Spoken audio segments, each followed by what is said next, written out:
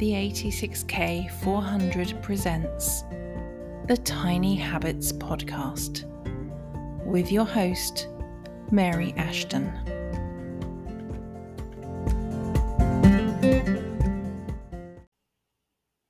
Welcome to episode 61 of the Tiny Habits Podcast. I am delighted that you're here.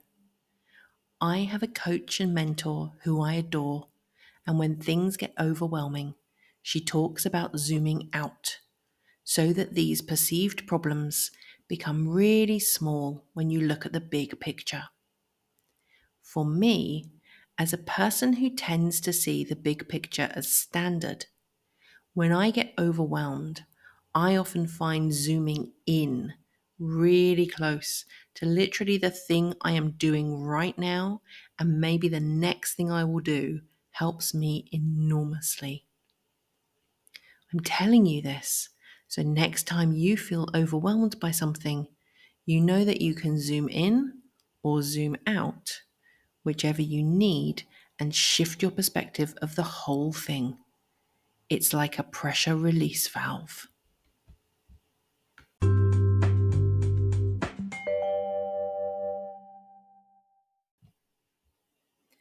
Today's tiny habit is to be mindful of your energy. Energy is a finite resource, and expending it without mindfulness can lead to burnout, chronic fatigue, and a weakened immune system. By being mindful of how we expend our energy, we can prioritize activities that maintain or enhance our health, ensuring that we have the vitality to engage in both work and play effectively. Being mindful of our emotional energy can help us regulate our feelings and respond to situations with greater poise.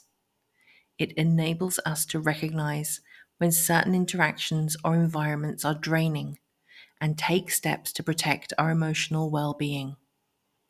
By doing so, we are better positioned to maintain a balanced emotional state, which is beneficial for our relationships and decision-making process.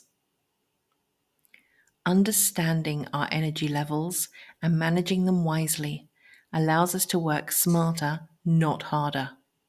When we are aware of our peak productivity times, we can schedule the most demanding tasks during these periods and save less intensive tasks for when our energy is naturally lower. This alignment with our body's natural rhythms leads to better work performance and efficiency. What has really helped me is when I was told that if all you had was 20% of your usual energy today, and you gave all that energy, then you gave 100%. Our energy doesn't always look the same day to day, week to week, or even month to month. If you find yourself struggling, start taking note of what happens on days when you have especially high or low energy. Can you see any patterns emerging? If so, can you do anything to alter them? If not, can you change the things you usually do on those days to take advantage of the increased energy, or remove things if it's a day you have decreased energy?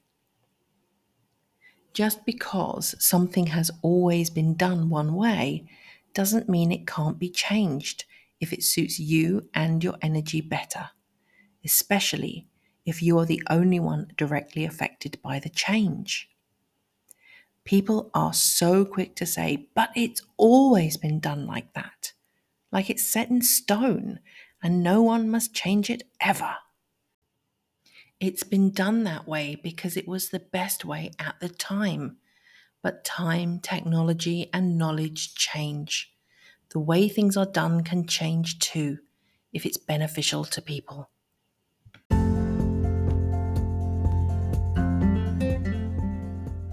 Thank you so much for listening. And if you've enjoyed this podcast, I'd love it if you could share this episode with someone who you think needs to hear it. If you're not already following us on Instagram, we are at the 86K 400. Come on over and say hi. We'd love to get to know you. And if you'd like to join the 86K 400 movement, head to the website 86k400.com.